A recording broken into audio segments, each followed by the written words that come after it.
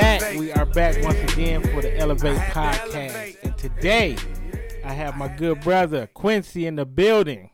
Quincy is a renowned real estate investor. So just introduce yourself, Quincy. Hey, I appreciate it. First of all, I want to say I appreciate the time to be on here to share some good some good information, some real information. This is meat and potatoes. This is no upsell. Right. This is no part two. You know, I'm not selling anything, so I can come straight from the hip. So I appreciate it.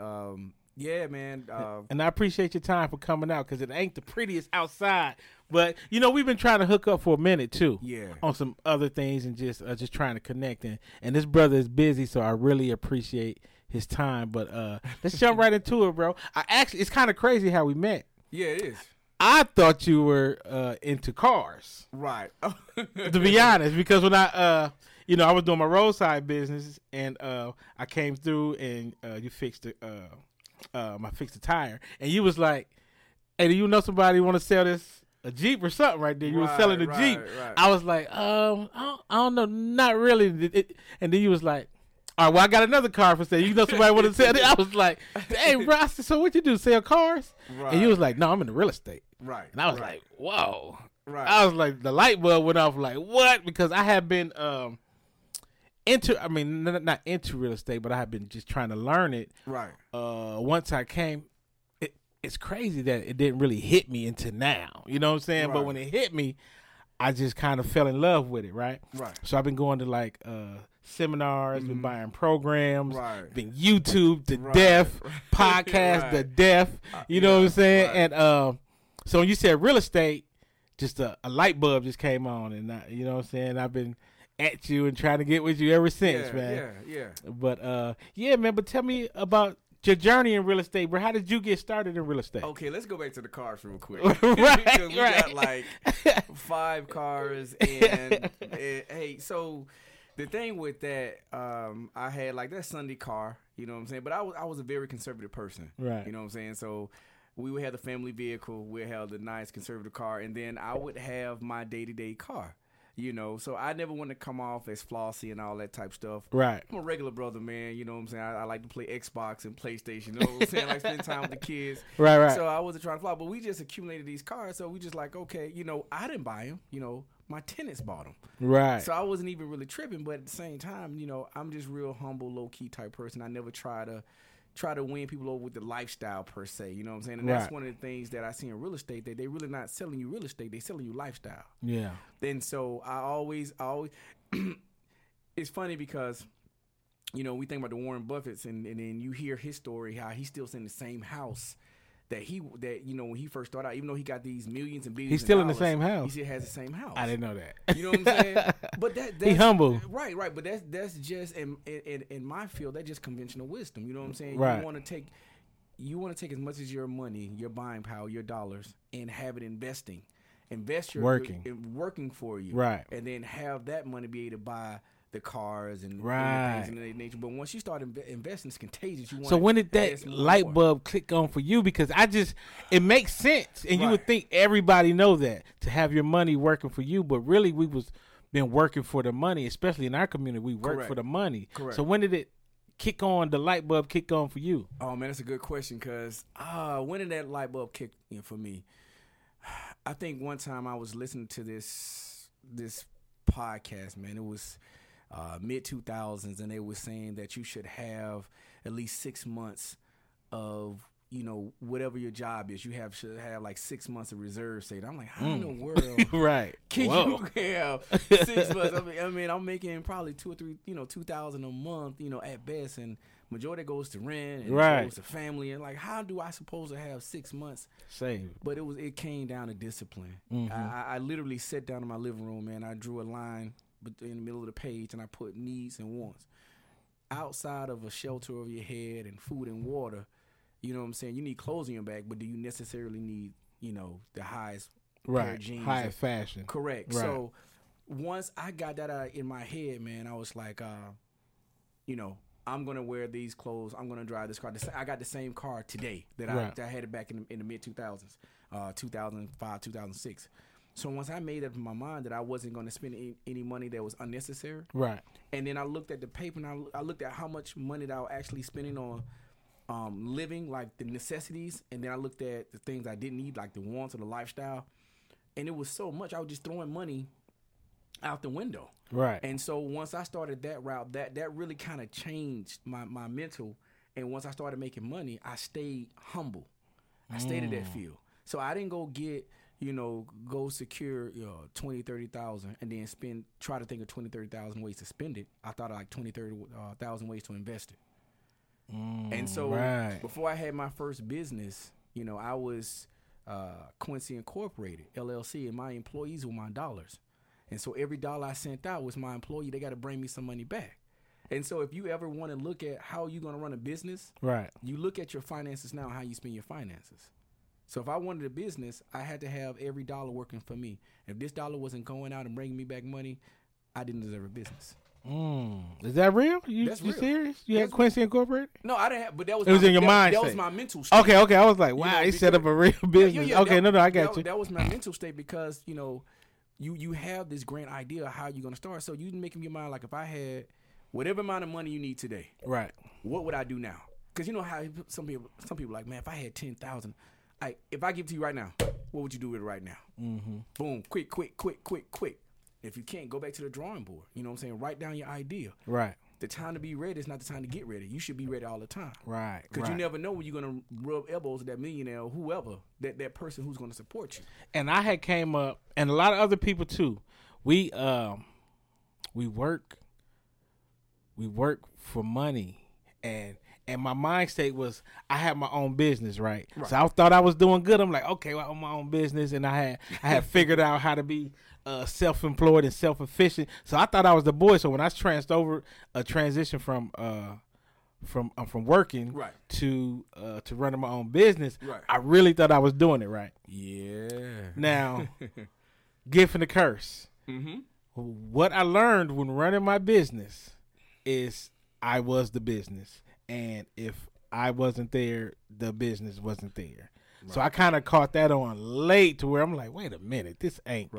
You know what I'm saying? I'm working for the more money I can make more money, but I got to put in more hours and more time. So the older I get, I'm like, man, I got to free up some of this time. You know what I'm saying? So then I'm looking for other ways, and I probably would be, if I was still in Ohio, I probably would still be stuck in that rat race because that was just my surroundings. Mm-hmm. And when you do a business, people depending on you, and you don't got kind of think because the money coming in and you just doing. But when I moved here, I kind of broke myself free from all that. So now I had options of what I'm gonna do to make some money, or how I'm gonna make some money. So now I'm looking for different things. And when I came across real estate, bro. Yeah. So in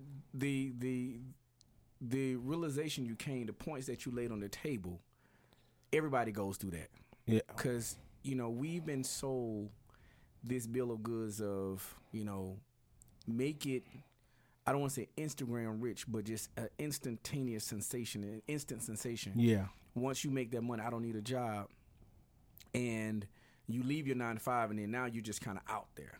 I did it myself. Yeah. I'm at a job that I was making about $40,000, $45,000 a year, and that was good pay because I didn't never increase my livelihood. I kept my livelihood. If I started out making $30,000, I told you when I first started, I wrote that list, I wrote that line down the middle of the page, and I put needs and wants, and I never moved past that. I always try to keep my needs very minimum as far as I can control them. So if I started out making $30,000, I made 35. My livelihood stayed at 30. When I made 40, my livelihood stayed at 30. Right. When I made 45, my livelihood stayed at 45. Right. No matter how much money I made, because the extra money I made, I took that and invested. Right. But what I learned when I left my 9 to 5, it really got real. Yes. I had to go through a testing period. Yes, it gets really real. It gets really real. So right. That's so true. I'm older now. I'm still in this business. I'm still in this this game, whatever. And what I would tell myself, young, if I would tell somebody who's coming up, hold on to your job as much as possible. I know that's not the conventional wisdom. Yes. I know that's not. But when it costs when it costs you money to stay there, you know what I'm saying? then I would think about it. I probably wouldn't leave it because a job is another form of income. Mm-hmm. It is another form of income. And but now what we want to do, we want to build this business, you know, because you may go through that year or two where it's good, but you don't understand that job is still holding you back. Yeah, that part where you working your job and you got your side hustle and you got two incomes and you feeling yourself, right? Correct. This was me. Right. I'm feeling myself. Right. But my side hustle started doing good, so I'm really feeling myself. I'm like, forget my job. Yep. So I had to quit my job. Right. Do my side hustle. Then my side hustle slowed down. Right. Then you're like, oh shit. Oh shit, got real. Because that job was guaranteed. Right. That weekly check was guaranteed. You knew what you're going to get. Wait, were you on your own? Right. Oh, that's a different beast. Especially when you're in real estate, because at some point you want to leverage your money. And you don't claim, a lot of people don't claim that hustle on their taxes. Right. So while I was building my real estate portfolio at my job, it was clean. You know what I'm saying? My whole business was clean, but as far as it was pretty in the bowl when I went to these banks and I said, I need to get this loan. Oh, you've been working at this job for this many years. Right. Oh, you make it look good. And you file your taxes. You know what I'm saying? Yeah. And I'm coming to the table with some money because of what I got my real estate going on. Yeah. So with those two combined, you know what I'm saying? It was, you know, I was good. But once you leave your 9 to 5, right? Again, this is unconventional wisdom because most people gonna say, get this money, leave your job, be a boss. Right, you know what right. I'm saying? But you got that's what we think. Yeah, you got to be savvy. Keep all them incomes coming in. Especially for us because we don't have those rich parents. Right. Some people, and that's why, you know, when you're listening to other people telling you how to get into real estate, especially when they don't come from your background, you have to eat the fish and spit the bone out. Because where Todd can leave his 9 to 5, you know, he may have a father or uncle that may give him $100,000 to invest in him. Right. You see what I'm saying? Yeah, exactly. We getting it from the bottom. Right. So you need everybody supporting you. So if your mom and father not supporting you, your job got to support you. And speaking of getting it from the bottom, how do you feel about this? Because this is just an analogy that I peeped. Okay. Is that our community, we used to think that you needed the money. So this was the thing, like you needed so much money to get in real estate. Right. So this is kind of thing of fear. I think it's a fear that you need so much money to get in real estate. Mm-hmm. The tricky is what that I learned, or Right. the magic opening was like, you don't need the money to get in real estate, right? Right. But so since we think we need all this money in real estate, so we taking chances. Some of them might not be the correct chance. We taking penitentiary chances. Right. We trying to stack this bread up, though. Right. You know what I'm saying? Because we just taking the chances because we got to get it out the mud. Right. And now we done took these chances and got hemmed up in the system. Correct. And now we done got railroaded. Right. And I think education, the proper education, would show us that we didn't even need to have that money to get into real estate. Someone asked me this question years ago, like, okay, do you need the idea or do you need the money? I would say you always going to need the ideal. You're going to need the education. You're going to need to partner with someone who has wisdom. Because once you have the knowledge and the education, if you're going to come to the table, if you're going to do a deal with me, or if you just, you know, if you're just a savvy individual, I'm going to need one or two things, preferably both. I'm going to need money, and I'm going to need to know what I need to do with this money. Right. If you don't have the wisdom, then you're going to pay somebody for the wisdom, or you're going to partner with somebody who has the know-how and the wisdom. And if you have the wisdom, well, you really don't need the money because you can reproduce that over and over and over again. So you're exactly right. You don't need a lot of money to get into real estate. Right. You really don't need any money. Now, I'm not trying to sell you on no money, no credit. Right. It's the way you navigate that. No, I'm just saying, like, you can do deals and you can do do creative deals that you Right. physically didn't have the money. You might Right. can get somebody else might got the money, or you might get that. But I'm saying the mentality that a lot of our brothers think and a lot of our people think, and they don't get into real estate, Right. because they think I ain't got the money to do it, so I'm not even gonna try.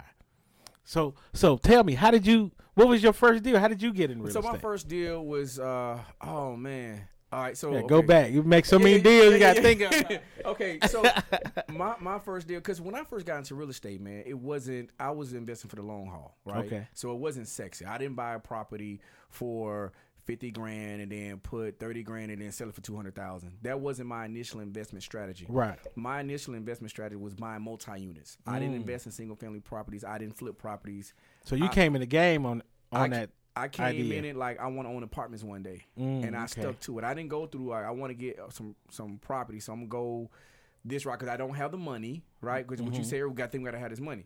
So we think, okay, I don't have the money, so let me flip a couple of properties, then buy a house, Right, and then right. let me go flip a couple more, and then buy a house. So I just came off the rip because I had a job, right, and I had a little money saved up.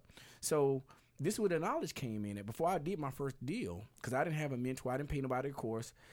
Like I said, this don't sound sexy. Right. It took me like 2 years. Okay. From the bottom, studied, got familiar with real estate terms.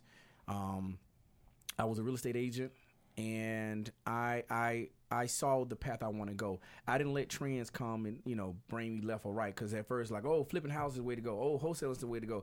Oh, buying apartments is the way to go. I saw the strategy that worked for me, and I stuck to that way. Mm-hmm. And I entered into the game.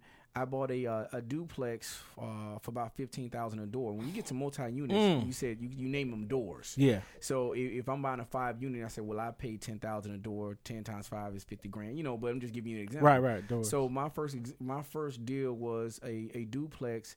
I paid $15,000 per door. Well, I really paid about $3,000 down. I got a loan. I paid $3,000 down. The bank gave me the other $27,000, plus they gave me another $30,000 for renovations. Damn. So I ended up my first deal. I bought a duplex, $64,000. I came $3,000 out of pocket. How did the bank give you money for renovation? They say that does not happen. That does happen. That's where they said they don't have it. Your knowledge and your due diligence come. It's a loan. Okay. I'm gonna drop it on you. It's a loan. It's still today. It's called a 203K. Right. So it's one of those hybrid loans, because it's geared for a homeowner who's going to stay there. Gotcha. But they'll let you buy the property in any condition. Some loans, the property has to be in a certain condition, like especially those below market properties. Like if a 3-bedroom 2-bath sell for $100,000, and then you see one on the market that may sell for $50,000, it's because half the roof gone. Yeah. The appliances may not be there. No one has lived there for a couple of years. You may have mold or whatever the case may be. And most loans won't let a home buyer buy that type of property, because they don't want them fixing it on themselves, because technically the bank still owe the property. Exactly. You got a $100,000 loan or a house, but you really got the debt. The bank still own the home. So they're going to be very conservative with what they allow you to do. Right. And trusting you. They don't know you like that. So I researched this loan called a 203K loan. Right. You can Google it. And this loan allows a first-time home buyer to go and buy a property, a single-family property. And they look at single-family properties between 1 to 4 units. Right. Okay. So I bought a duplex. It was horrible. The door, it didn't even have a front door. But I researched this loan, and all loan officers are not the same. Okay. So if you was a loan officer and this one particular product that a loan officer had, just a FHA first-time home buyer loan, right? Right. Call it a product, and it's very easy for me to qualify you. It's very short, straightforward, and I get a certain percentage as a loan officer. I'm going to focus on those, and most of my customers ask for this particular loan, so I'm going to focus on this loan. Right. But when you go in there and say, hey, I'm looking for a 203K rehab loan, they may not know what it is, and they say I don't do it. It don't mean that they don't do it. They just don't know about it. Yeah. So you don't want to partner with that bank. You want to go to somebody else who knows about it. So I had to interview 3 different loan officers. Wow. Right, because I got to pay this bank back, so I'm not just gonna go in there and let them just bust me over the head. Yeah. So anyway, I'm telling them about their loan product. They didn't even know they had it, because they wasn't used to selling it. So that's where your due diligence, your research. Wow. Now, if you think you need all this money and you miss over trying to get yourself educated, that's what you were saying earlier. We don't need all this money. I came to the table with less than $5,000. Wow. Over 2 years. Now, if you listen to my story, I told you I drew a line down the middle, and what I needed versus what I wanted. Right. I only paid for the things I needed. Gotcha. I ate some ramen noodles, right? Saved up. You know what I'm saying? I had Netflix. You know what I'm saying? You got that. Yeah, right. Got rid of the cable bill. I stacked my bread up. Okay. In 2 years, I came out the gate. I did it. I studied the loan product I needed. I interviewed different loan officers. I got qualified for the loan. I think I had to come out of pocket less than $5,000. They gave me $65,000. I bought the property as is. And I got the property as low as I could get it with trying to get a bank loan, because the bank said they were not going to give me anything under $30,000. Okay. So I negotiated the thing all the way down to like $30,100. And then they gave me another $30,000 to rehab it, because the property would have appraised. It was an ARV, after repair value. Right. They said this property would appraise for about $70,000. Now I got it structured over 30 years. So my loan, my mortgage probably was about $4 something a month. Right. Then on the other side, I had a tenant move in, and they rent was like $7. Damn. So I was living free. So I was Right. really putting money back. Yeah. This was back in Now we 2000. cash flowing. This is back in 2010. Okay. It got it really addictive. So I'm like, yo, I'm trying to make some. I'm really trying to build something here. Right. So I went down to Atlanta back in the day, and I bought a house for about 18 grand cash. 18 grand. So I moved out of my duplex, and that's what they didn't call it house hacking when I did it. Right. I moved out, and then plus, if you put a hot water heater in there that morning, that night, somebody gonna come and get it. So I had to stay in there. Okay. Yeah. I had to stay in there. That's when Atlanta, was kind of bad. So I had to stay in the house. Okay. So now I done moved out. Now I rent the other side out for like, I think they both went like $700. So it's $1,400. My mortgage is less than $500. It was $400 something. Mm-hmm. You know what I'm saying? So I'm making about $900 a month. Then I bought this house cash. Well, I bought it with a credit card during that time. Wow. You know what I'm saying? Bought it with a credit card. The credit card was like $200 a month Right. to pay back. Right. So now I technically got 3 doors at this point. I'm making probably about $1,500 because I'm saving money. You know what I'm Right. saying? I don't. You still got your job, or you? I done still with got my your job. Still Yeah, I got still your got my job. Okay. You know Okay. what I'm saying? Still got my job. So now I'm actually saving $700. You Right. know, and then I'm making like another $1,000. Right. Mm. So now I'm good. Now we cash flowing. Now I'm cash flowing. Okay. So I'm just kind of sitting back, and I'm just like I'm making my moves. I'm getting my education up. It's still, you know what I'm saying. And I'm trying to see my next deal. So at this point, the wheels is on, the light is on, and you on fire. So now, do you just go out and just start buying more, or do you kind of just sit back? I'm gonna sit on these 3 that I got right now. So I was trying to plan my next. I was planning my next move, and like I said, I wasn't really looking at the quick fix and flip because I had a 9-to-5 that was stabilizing me. Right. And so I was building up my resume, and I was building up, my linguistics, because when you go in and talk to bankers, sometimes you have to draw the picture for them, right? Mm-hmm. And a lot of times the banker's not going to tell, especially us, how the game go. Mm-hmm. Like Facts. if I go in there, Not just the bank, nobody ain't gonna tell us how to game. if I go in and sit down at the loan officer's table, he's gonna ask me 1,000 questions. Do I have this, and this? Right. And if I don't have it, hey, come back when you have no direction, nothing. Right. Somebody else come through with a different hue. They gonna say, oh, you don't have this, but this is how you get it. Right. So those next couple of years, I was honing in my skills and I was doing my research. I also had the time, like my time, because I remember what you said earlier as far as we take our time trying to go out and get this money. My Yeah. time was valuable. I'm already giving my job 8 hours, Right. right? So I hired a property manager. Okay. And somebody was like, why did you do that? It's because at this point, I'm living in one house, but I'm renting out the other 2. Sure, I could have went over there. Now this thing, you turn into a business now. It's a business. Yeah. Right. You don't see, the Walmart when the family, Right. You don't see them on the registers. Right. So you thinking about this as a business. So Yeah. my time is not in the business, it's on the business. So I'm making my relationship, since I'm not really working with anybody. I still at this point don't have any mentors. YouTube and me reading books and people dropping names Right. were my mentors. And so I'll go and grab the person's book. You know what I'm saying? Somebody who's been into real estate 10, 15, 5, 2 years. I want to read what they did. Right. And they're going to drop some nuggets in there. I may spend $20 for the book, but I probably save myself a couple of grand by reading what their wisdom is. Mm-hmm. So I'm still building up, my relationship. Now, bankers is coming at me. I'm getting all these lines of credit, right? I'm using, those are my partners. Home Depot is my partner. Right. Lowe's is my partner. Yeah. Wells Fargo with credit lines is my partner. Right. Right? So when I go make my next deal, I buy a 4-unit.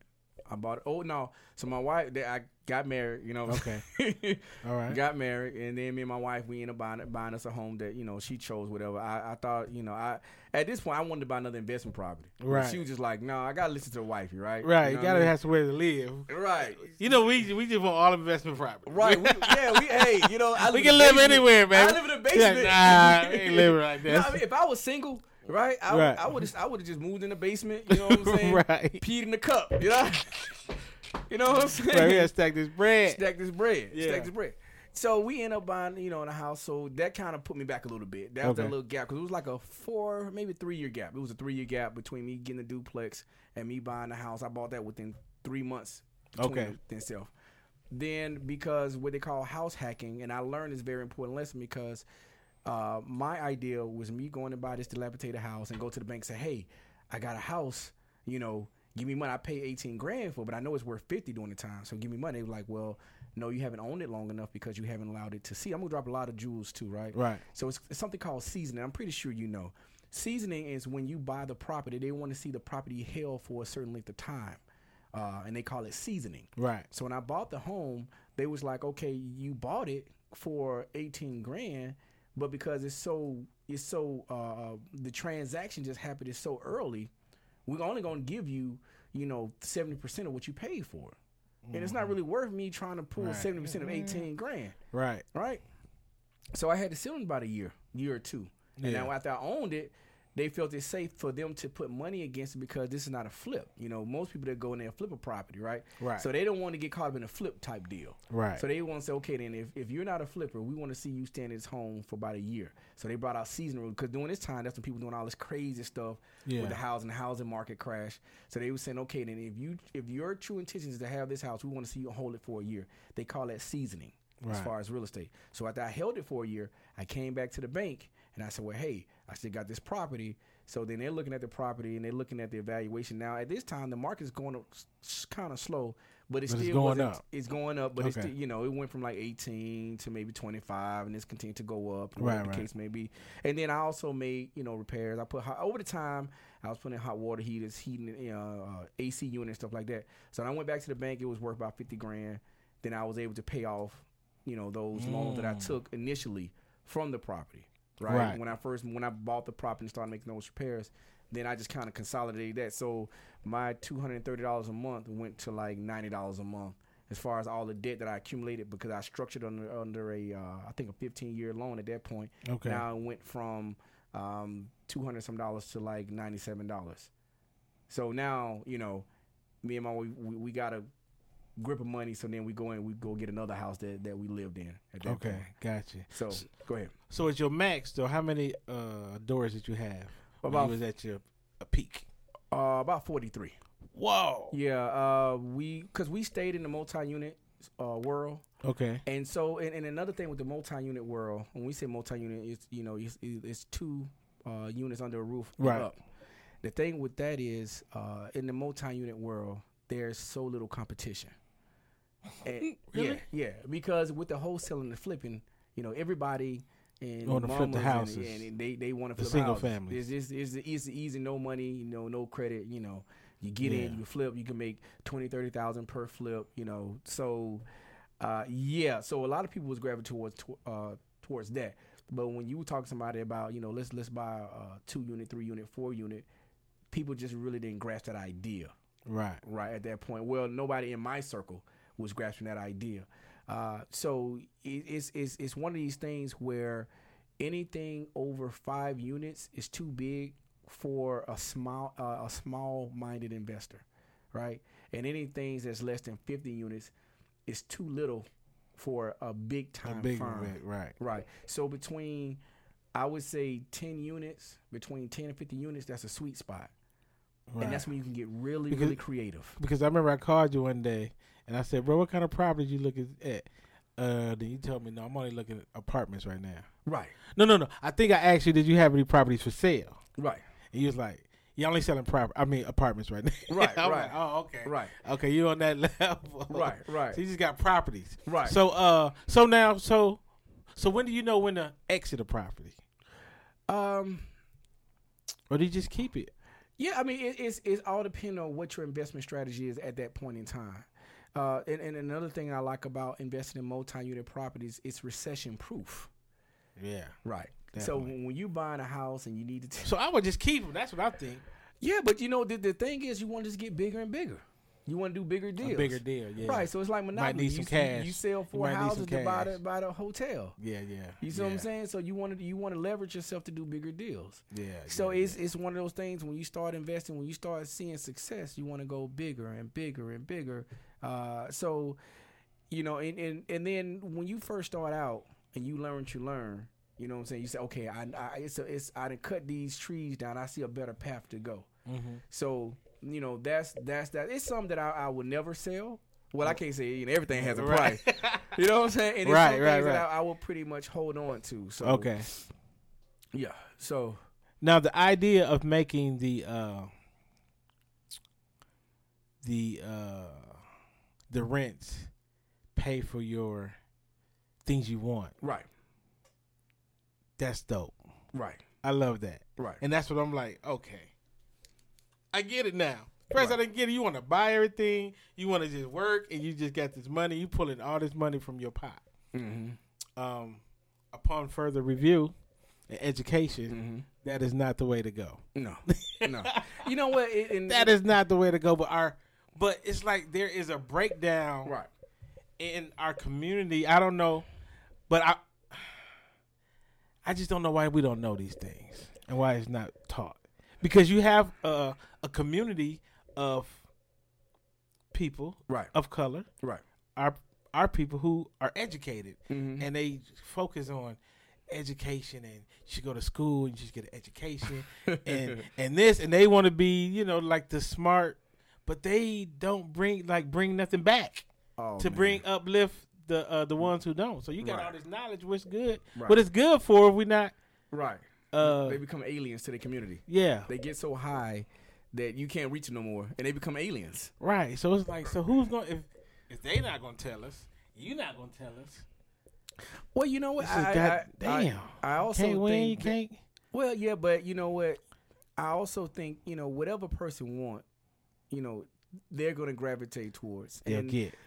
And no matter how much money you spend on a guru, a mentor, a course, they can't teach you discipline. True. So it's a discipline that you gotta have.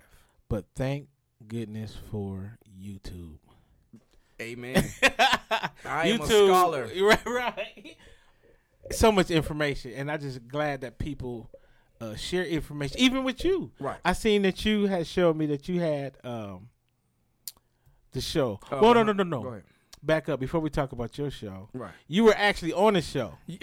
Yeah. You sent me that link. I'm like, wait a minute, because when you sit back and you watching these homes on these shows, right, HGTV, right, and I don't know what other channel it is, but I know my wife be watching all of them. DIY, right? HGTV. Right. Yeah, right. They never show brothers and sisters in these selling these houses. Maybe it's a few, I think, but majority of them, it's like we don't flipping. We ain't flipping out here.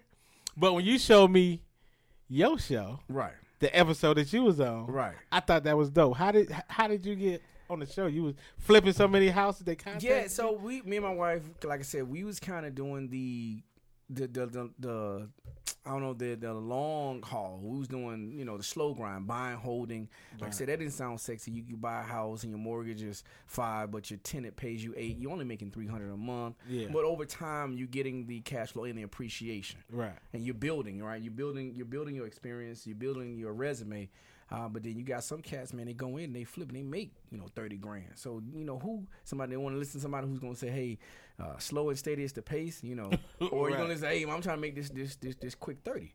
But we entered into the flipping realm, right? Right. And so on our first flip, right, it was a whole different set of skills because we were used to buying, holding, and getting properties rent ready. So that's a different type of grade of material. That's a different type of mindset. You try to get it as good as it is in that particular area as far as rental. When we started flipping properties, we had our cell phones and we did this YouTube thing. I'm not YouTube. We did YouTube and we did Facebook, but every week we would record and share our experience and how do we get the funding. Right. How do we find a property? How do we find contractors? How do we bid? All these type things and things that we was really going through. Like when somebody broke in and stole the appliance, we just spent like $3,700 on some appliances. Somebody came in, stole the appliances over the weekend, and the water ran the whole weekend. But anyway, so as we're doing this now, my wife, she was working for a real estate company as well because she was a real estate agent because me and her were just kind of working together. So y'all like the family business. Y'all tag teaming on stuff. You invest in she a real estate. Were you still real estate too? I mean, real estate agent at the time or no, just your wife? Man, when I bought my second property, I like, nah. Because you had to disclose all this type of stuff. And you have more knowledge than the average. It's perceived that you have. Well, you have more knowledge than the average buyer or seller. So they didn't want you to take advantage of them. So you had to disclose that you was a real estate agent, and people thought that you were trying to get over on them when you were trying to make honest. So I put my license on hold. I was like, no, you can have my license. Now my wife, You know, she was just at home with the kids. I was like, you know, let me get my license. So she got hers. So we started tag teaming on those. So what transpired? Probably about second, flip. That and we was recording them. That somebody reached out to my wife and they were like, "Hey, do you want to do a show?" Now this is crazy because we just put all of our money in one flip, and we told these people like, "Yeah, we'll do it," but it took so long for them to get back. We was probably about 40% into the flip, right? Okay. And so they were like, "Hey, we're gonna send some people down to." No, they said we want you to record the house and we'll send it to us, see the condition of it, and then we're gonna send our production company down there. So me and my wife like, "Oh my God, what are we gonna do?" Because we have a chance to be on national television. Wow! But now we gotta go. Do we go buy another property? Do we really have the funds? Okay. I see to even do right. So we kind of, we. We recorded a really bad part of this particular house that we was already in, and we was selling like, yeah, come down. So they were like, "We chose you for the show." Now my wife like, we had to find a house within 3 days. So we found a house. You bought another house? We bought another house. Okay. Within 3 days. Just for the show? Just for the show. That's dope. That was just for the show. So we ended up being on the show, and then my wife, she ended up doing 2 more shows. Okay. On it. I never wanted to be in front of it. It turned. We made money on because it was a real actual flip, and they just recorded it. And so those shows be really flipped. Like they don't really be behind the scenes finessing things. Oh yeah. They finesse. Like did we? I don't do none of the work. I don't do any of the work. So they may record. Oh, they had you like kicking down the thing, and right? And then I'm like, all right, cut. Hey, my man, come and put this door back. Okay. I'm saying, okay. Yeah, because they be out there acting like they knocking down the walls with the sledgehammer. Yeah, nah. I mean, not for me. I didn't do all that. I just came in. I was more the even on your first properties. I'm sorry. Your first property, did you do hands-on on your first property, or you? I always hired people because my mindset was, and did I try? My mind was like, no, I'm not. But then, you want to save some money, so you want to come over, but. I think I was too nice, too talkative. One of my tenants wanted to borrow money from me, and he wanted to pop a beer and chill. I'm like, dude, I can't do this with you. So I always had the mindset. What I did when I first got into real estate, I listened to a lot of people who got burnt in real estate. Okay. So they was like, oh, man, I remember I was in real estate. I bought a couple of houses, but those tenants got on my nerves. I had to keep fixing stuff, and they moved. I had to go paint stuff. So I was just like, I listened to them because you can learn. Learn from broken clock is right twice a day. Yeah. So you can still learn from them. So I already knew that when I got my property, I wasn't going to put my hands on it because I was focused on having a business. And that really, really helped me propel into the apartments. Right. Because when I was going to get financing for my apartments, they was asking these questions that they won't give you the answer to. So there's like, so it's the question be like this. So, okay, you're looking at this 12-unit apartment, which is still kind of relatively small when you look at the grand scheme of things, when people are buying 50 units and up. So you're looking at this 12-unit apartment. We're willing to do, but how are you going to run it? So if I say, well, I'm going to, do it myself, and they already write no. Because they're like, okay, so you're going to buy the apartment and you're going to fix all 12 units? By yourself? Correct. You know. So, what I did, I leveraged property management experience. I mean, I may have been in real estate probably 5 years at that time, but with the combined experience of this property management who's been doing this over 30 years, it set me on a different type of plateau. Right. And they knew I was serious because they didn't want somebody who's going to go in and try to paint it. It's like almost like that Coming to America. I want to make my videos. I want to write the videos. I want to star in the videos. I want to do the choreography. You're like, no. I'm just a person that's buying the property. Okay. Gotcha. Now, how was that transition from, like you said, you went from duplex, then you went to a quad. Correct. But then when you said, I want to get that 12 unit. Right. What was that like? What was that process like? Believe it or not, getting the 12 unit happened so fast it scared me, right? Because earlier I said where there's literally no competition. Sometimes it's just showing up.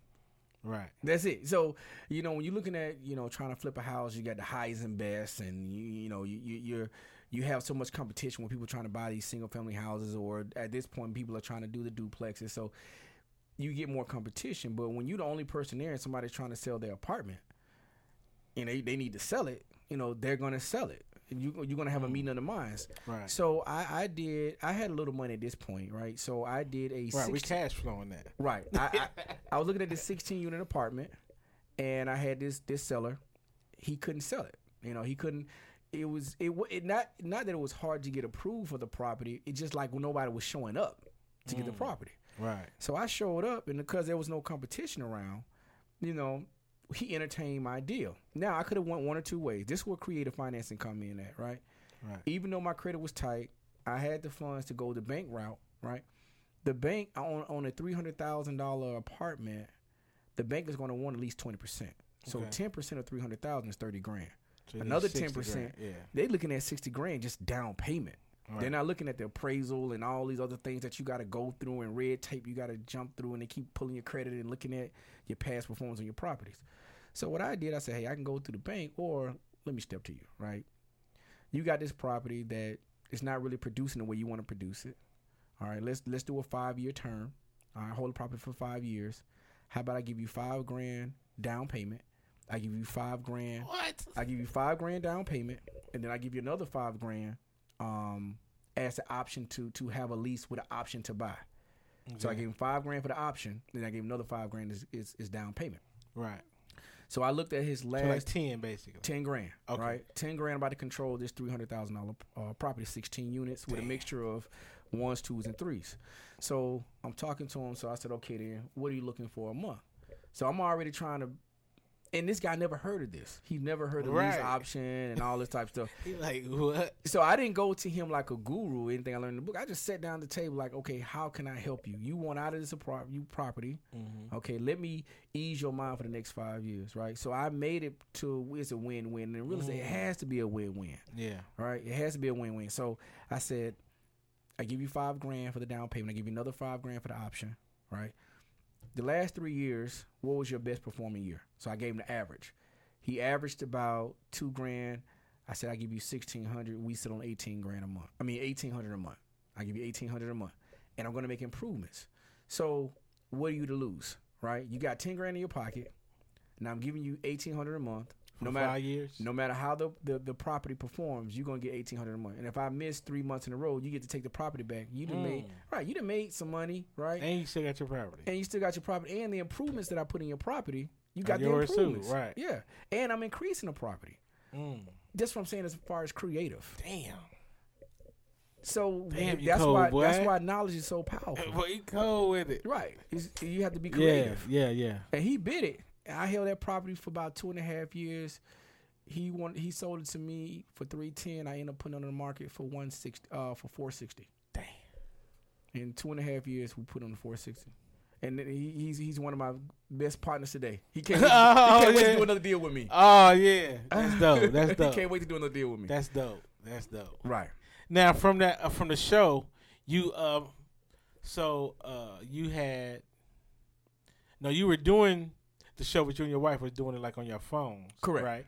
And then y'all did the TV show. Correct.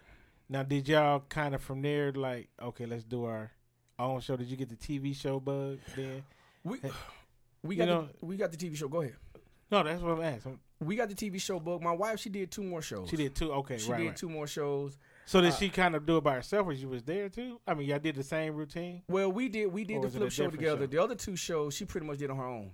Because she was also a real estate agent. So she did like HGTV, first time home. Oh, like on the real estate side. Right, she did on the real estate side. Gotcha. Yeah. So, I've always, been in the community. You know what I'm saying? We did a couple of community type things. But I was just more or less on my grind. It's 2 type of investors.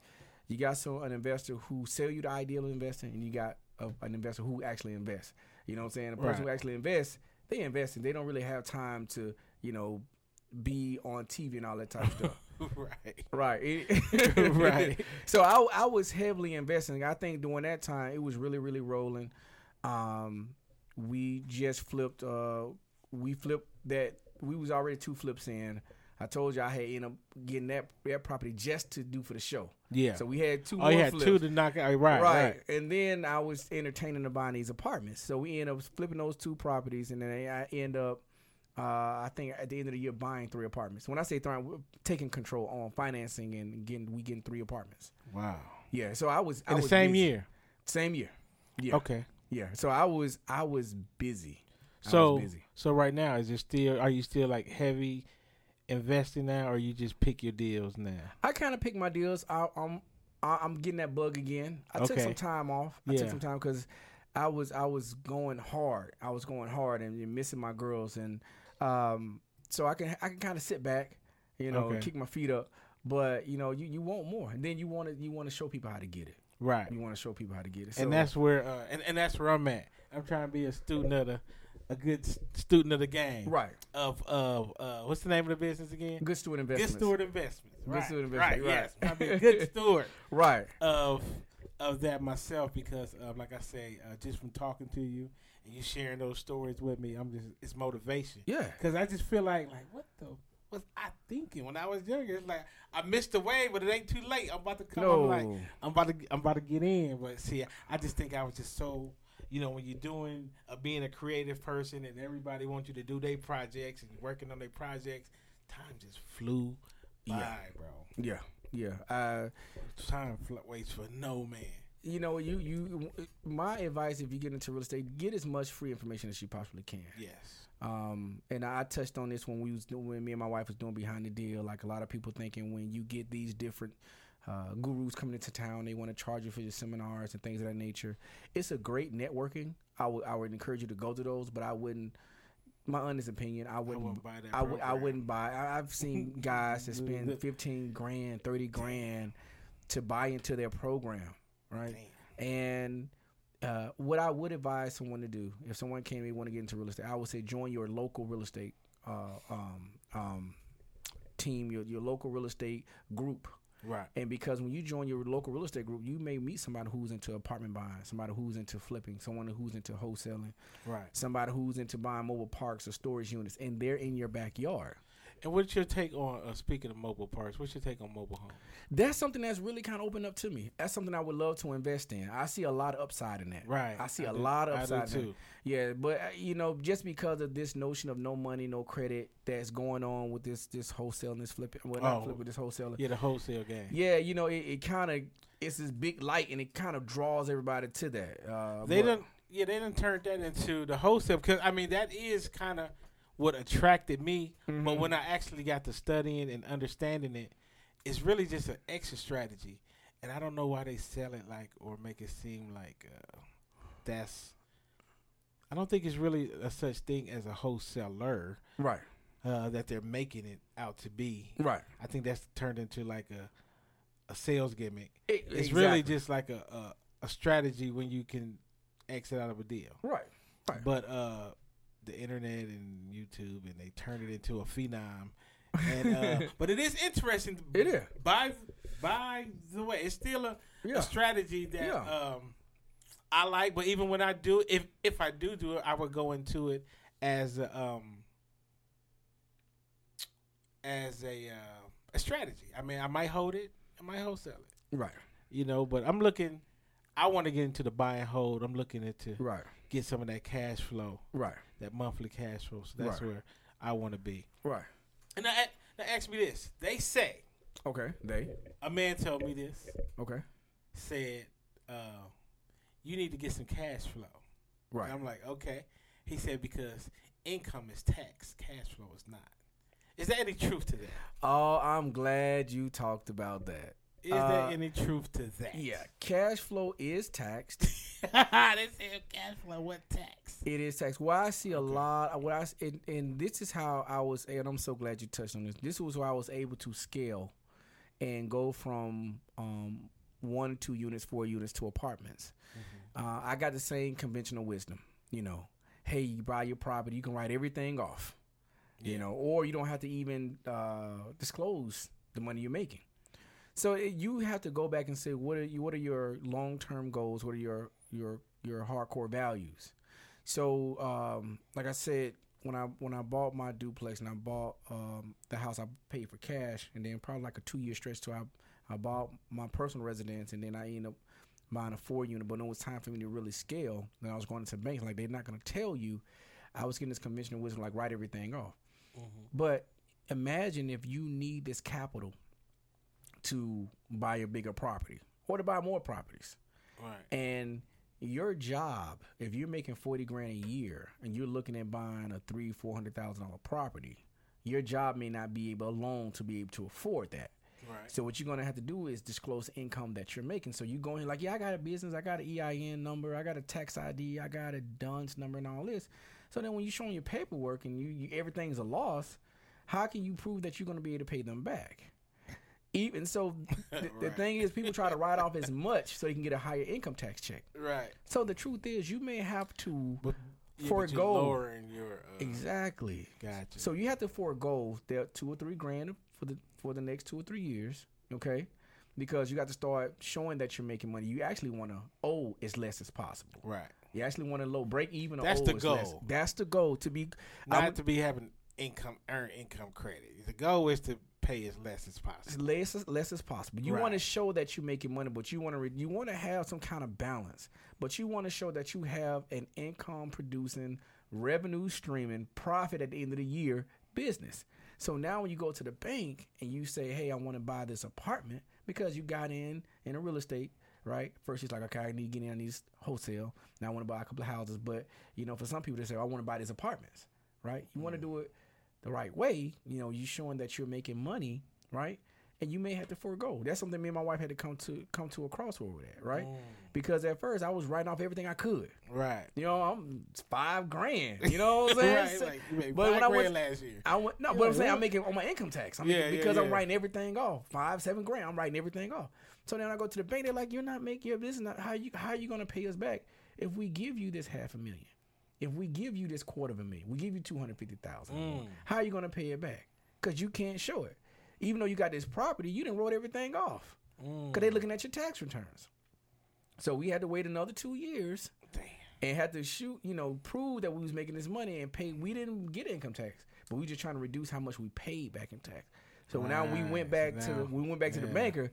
Now we're sitting down and they like, oh, okay, then you serious? Let me see your tax return. Let me see how long you've been doing this. Let me see who's gonna run the property. So I'm like, check. All right, go look for your apartment building. Damn it. So we shooting ourselves in the foot, man. Right. Because Damn we who are you getting this information from, though? Are you getting this information from somebody who may have 3, 4, 5 houses, right? Or you getting this from somebody who may have a couple of apartments? It's a different level. It's a different mind. It's a different strategy. Right. He had a couple apartments. Yeah. So I don't know how he got it though. Yeah. Right. Okay. Right. But that's a good answer. Right. I'm glad you. Right. That's the way of looking at it. Yeah, because we writing off every damn thing. We lowering our shit. Right. So who you gonna get your funding from? Right. You see what I'm saying? Damn. It's like Yeah. And if your stuff is tight, man, you don't have to pay 20-30%, man. I got relationship with bankers, man, on commercial side that'll give me facts, proof, receipts that I came out of pocket 10% down on an apartment building, 15% down on an apartment building. I didn't see 20-30%. Wow. But you got to have your stuff together. Right. So that's where it comes from to qualifications.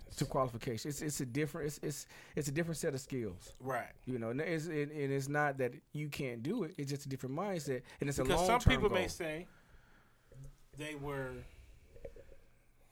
discriminated against. Right. But see, in this day and age, I'm not saying that they don't really. Yeah. But I really think it comes down to qualifications. Yeah. They look at the numbers. Yeah. Because you can get a loan without even going into a bank. Mm-hmm. This you day just and type time. in the numbers. Right. And it'll come back. Yeah. You know what I'm saying? What's the formula? Yeah. And so yeah. I mean, you're gonna have that. You're gonna have, injustice. You're gonna be discriminated. You're gonna be profiled. By your own people sometimes. Yeah. You know. They on the teachers now. Right. So, you got to get the wins when you can get the wins. You can't go in the house, get your ball, go in the house and lock the door, You got to continue to push it and make a way for your children. Yeah. And build that legacy. And at this point in the game, do you what's the goal? What's the end game? Me and my wife was just talking about that the other day. I'm leaning towards syndication. That's a huge elephant. And people don't know what syndication Yeah, I is. don't know. I'm thinking you talking about TV. No, Talking about syndication. TV talk right No, now. syndication is more of a over glorified joint venture, right? So a Okay. joint venture is you and a person join together, join forces together. Right. Somebody may have all the money, somebody may have all the know-how, right? You may get 3 or 4 people say, "Hey, I will give you 100, 200, 300 grand, you know, a person, or you trying to raise $300,000-$400,000." Right. So what you're doing, you're getting paid to find the deal. So it's like the ultimate wholesaler with multiple strategies. Gotcha. So you got the buying whole. It's like a gumbo. You got the looking for the deal, right? Like a wholesaler, look for a deal. You have the buying whole. You have a raising the value, and then you flip it at the end. So it's like all the real estate type of investment strategies in one. But what you're doing, you're syndicating the deal. You're showing people, hey, I got this deal. This is how we're gonna make this deal work. I just need X amount of dollars to go in with me, right? Now that's huge. That's a game changer. That's when you're looking at $1 million properties. That's when you're looking at 2.53, you know, 10, 15 million. But how do you get paid on that though? So you get paid a fee, and it's all, you know, it's all transparently structured. Okay. You get paid, like if you pay, You just get paid a fee for structuring the deal. you get paid. So it's all depending on how long you want to ride the deal out. Gotcha. So if you want to get paid and flip the deal off to somebody else, that's where a wholesaling type thing come in and you can, or Gotcha. you can ride the deal where you get paid a certain percentage For its for own. finding the deal, structuring and putting it together. You get paid a certain percentage off that, and you and whoever you're working with at the time, you just close that in the beginning. Then as the property is starting to produce, you know, so if we're gonna keep the number small. We got a 10-unit apartment, which you won't syndicate that, but you got a 10-unit apartment, and the property, you're saying that the rents are $300 a month. So we're looking at $3,000 a month, $300 per unit at 100% occupied. But we can stretch it up to 600, each unit $600 to get us $6,000 a month. So while we're going through this transition, the profits that we make, we're going to pay you that after everything else is paid off. And you may get a very small percentage of that. So you're getting paid every month. But you overseeing the deal until the maturity of it. So you made your money for bringing the deal. You make your money while Like the some residuals. like some residuals, Okay. like a buy and hold. Yeah. And then at the end, you make money when you sell the property. So you can ride it all the way out. And it's none of your money is in it. See, that's the Obi-Wan Kenobi move. You know what I'm They're saying? out, man. They're out there. Jedi move. You on this? You up here with it? Okay, so syndication. See, I learned something new today. Right. And you, like, go to the university, University of YouTube. I'm telling you, Yeah. it's out there. But you have to carry yourself a different way. And when I say carry yourself a different way, is you gotta be about your business. You can be about your swag, but when it's time to sit down, you gotta, you know, people gotta believe that you're gonna do right with their money. Yeah. Like I got some, like I was telling you, I got some investors that I've showed and proved, and they you know, money don't discriminate. Right. If they got some like, hey, you can make me some money, let's do something together. Let's make some money. The money is out there. Okay. Yeah. Now, what about? I know it's getting late. I'm gonna hold you too much longer. Okay then. But now, I watch YouTube. Okay. Grant Cardone. Right. He does syndication. Yeah, he be talking big shit. Okay. Right. Right. But But do you agree with his philosophy of don't buy rent? He said he won't buy a property. He won't buy a house to live in. right. But he will buy investments. Correct. What's your take on that? I think with Grant, I'm gonna answer your question. With Grant Condo, he is a huge personality. Yeah. Right. And you have to take him with a grain of salt because what works for Grant may not necessarily work for you. Okay. Exactly. Okay, Right. I'm So you with got to eat the fish and spit the bone. But I love that philosophy of rent what you own, and own what you rent. Yes. So I get it. I agree with it. And Because it's kind of like what you said, right. how you take your rents to pay for Correct. your living. So okay, so I'm originally from Birmingham, Alabama, which is about 2 hours and some change away. Okay. Okay, so I was in Birmingham last year, and me and my father, we started up a cleaning service. Okay. So the cleaning service there, because we was building it up, had me in Birmingham probably 5 days, 4.5 days out of a 7-day week, right? So I own some property there. Mm-hmm. So I moved into one of the apartments, right? Right. So I'm living there, right? Temporarily. I'm not paying rent. My tenants is paying rent. Right. So I live where I rent. Do you understand that concept? Right. Versus me trying to own something and then living there. So I own I rent what I own where I rent.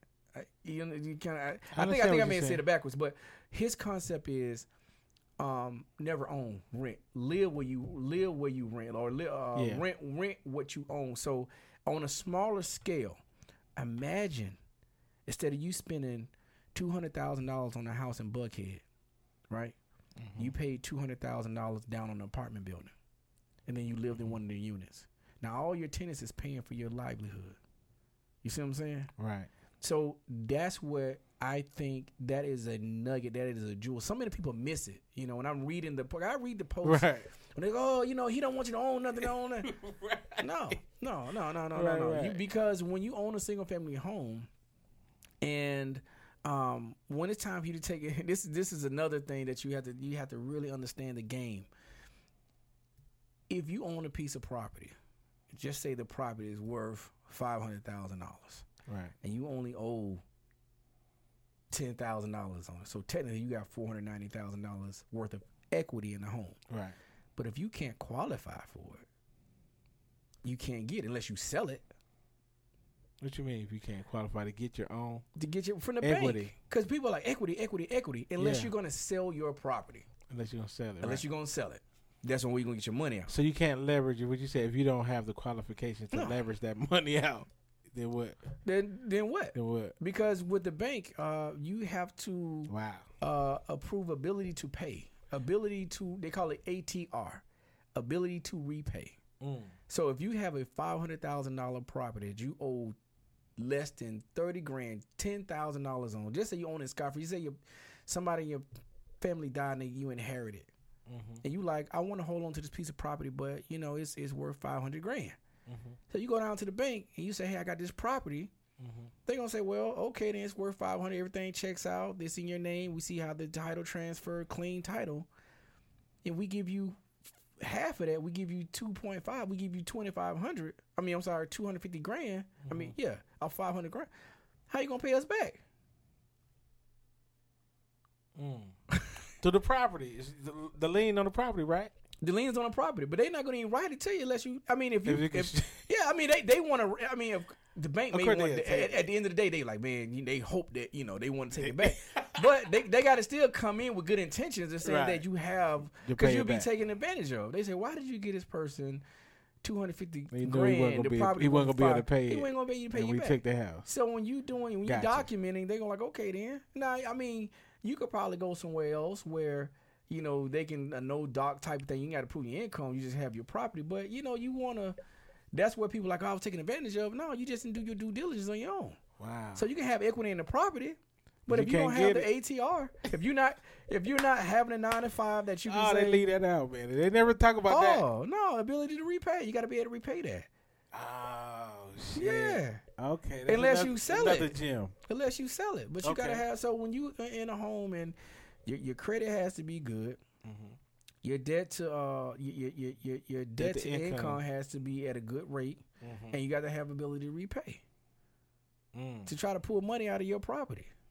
Yeah, gotcha. Yeah. So so you can spend $250,000 on a house, or you can buy an apartment and you can live where you rent, or however the thing that he put. But I think that's like one of the smartest ideas I've ever heard, in my opinion. Rent where you own and own where you rent. So properties that he owned, he rented them. You know what I'm saying? And then properties that he rent where he lives. Yeah, but his rent pays for it. Yeah, his property. He's living free. He living free, and then he get to write it off. A certain portion of genius. I thought it was dope, but I hear other people say. Yeah, so I just want to get your intake on it. Yeah, I think it's genius because I don't think he's just telling you a smarter way to do it. He's like you get duped into this American dream, man. You spending because you got to look at it. What is the asset? What is the liability? A house is a liability if you're not making no money for it. You're paying mortgage, you're paying taxes, you're paying insurance. What is it giving you? Financially, unless you sell it or you die and you give it to one of your kids and they sell it, you all for nothing. You see what I'm saying? Yeah. You buy you some income producing property. That can buy you some more income producing property. They can buy you some more income producing property. Right. So if I was, if I was to go buy more property, I would never buy a single family house. Right. Have you ever bought a single family house? I'm talking about as an investment property.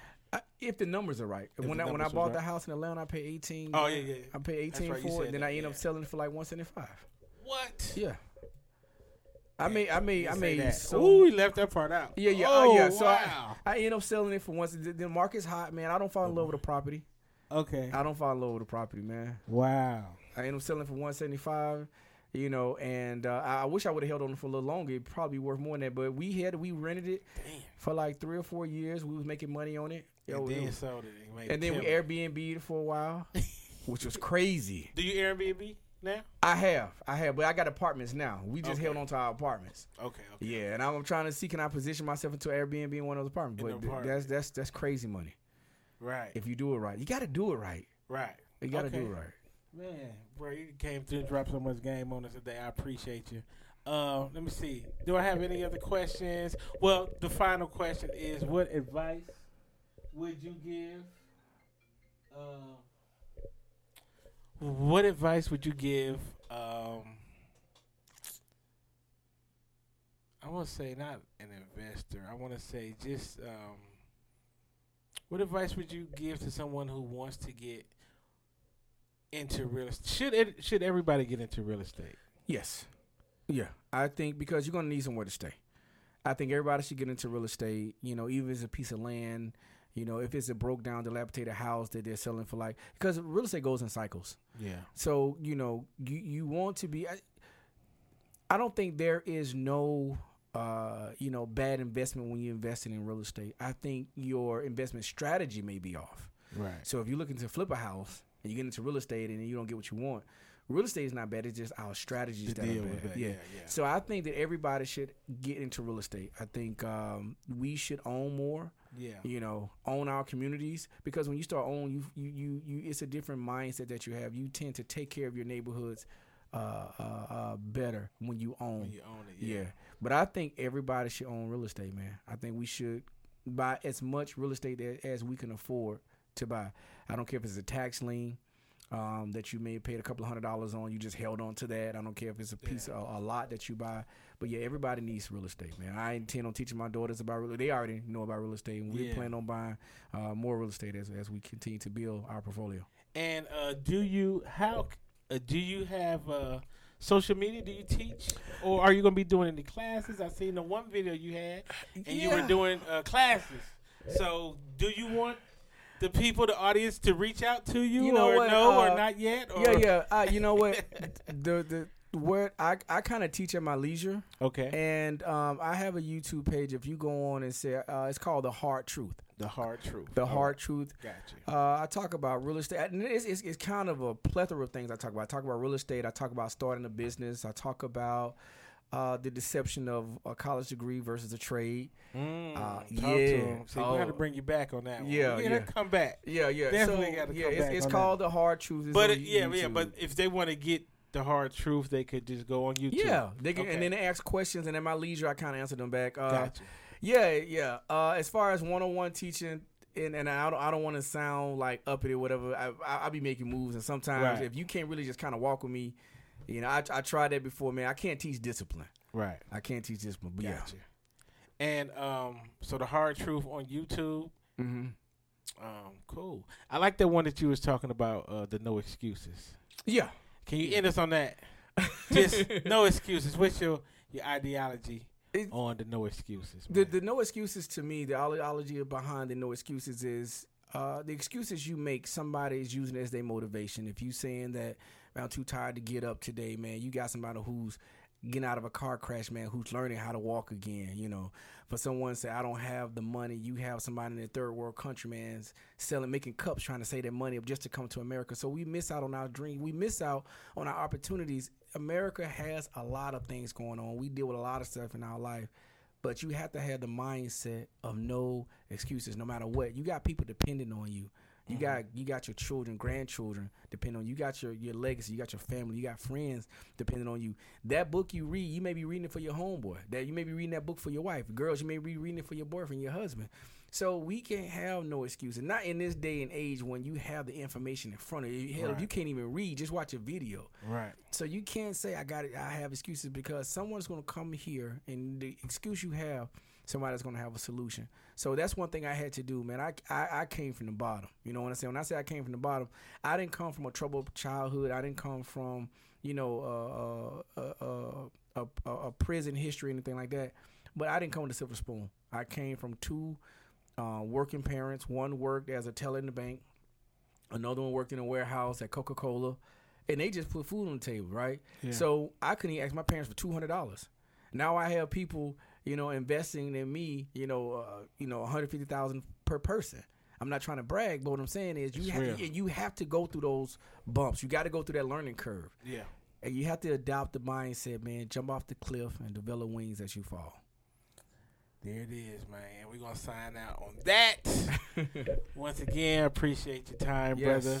Please come back again. We're going to get into some of those other things on Hard Truth. I'm going to go watch some myself. Right. I love your energy. I love the message. And, yes, I'm going to still be bugging you about this real estate because I'm going to get it popping. 2020 is my year. It's your year. And we signing out, brother. And I appreciate you once again. Thank you so much. Out. All right.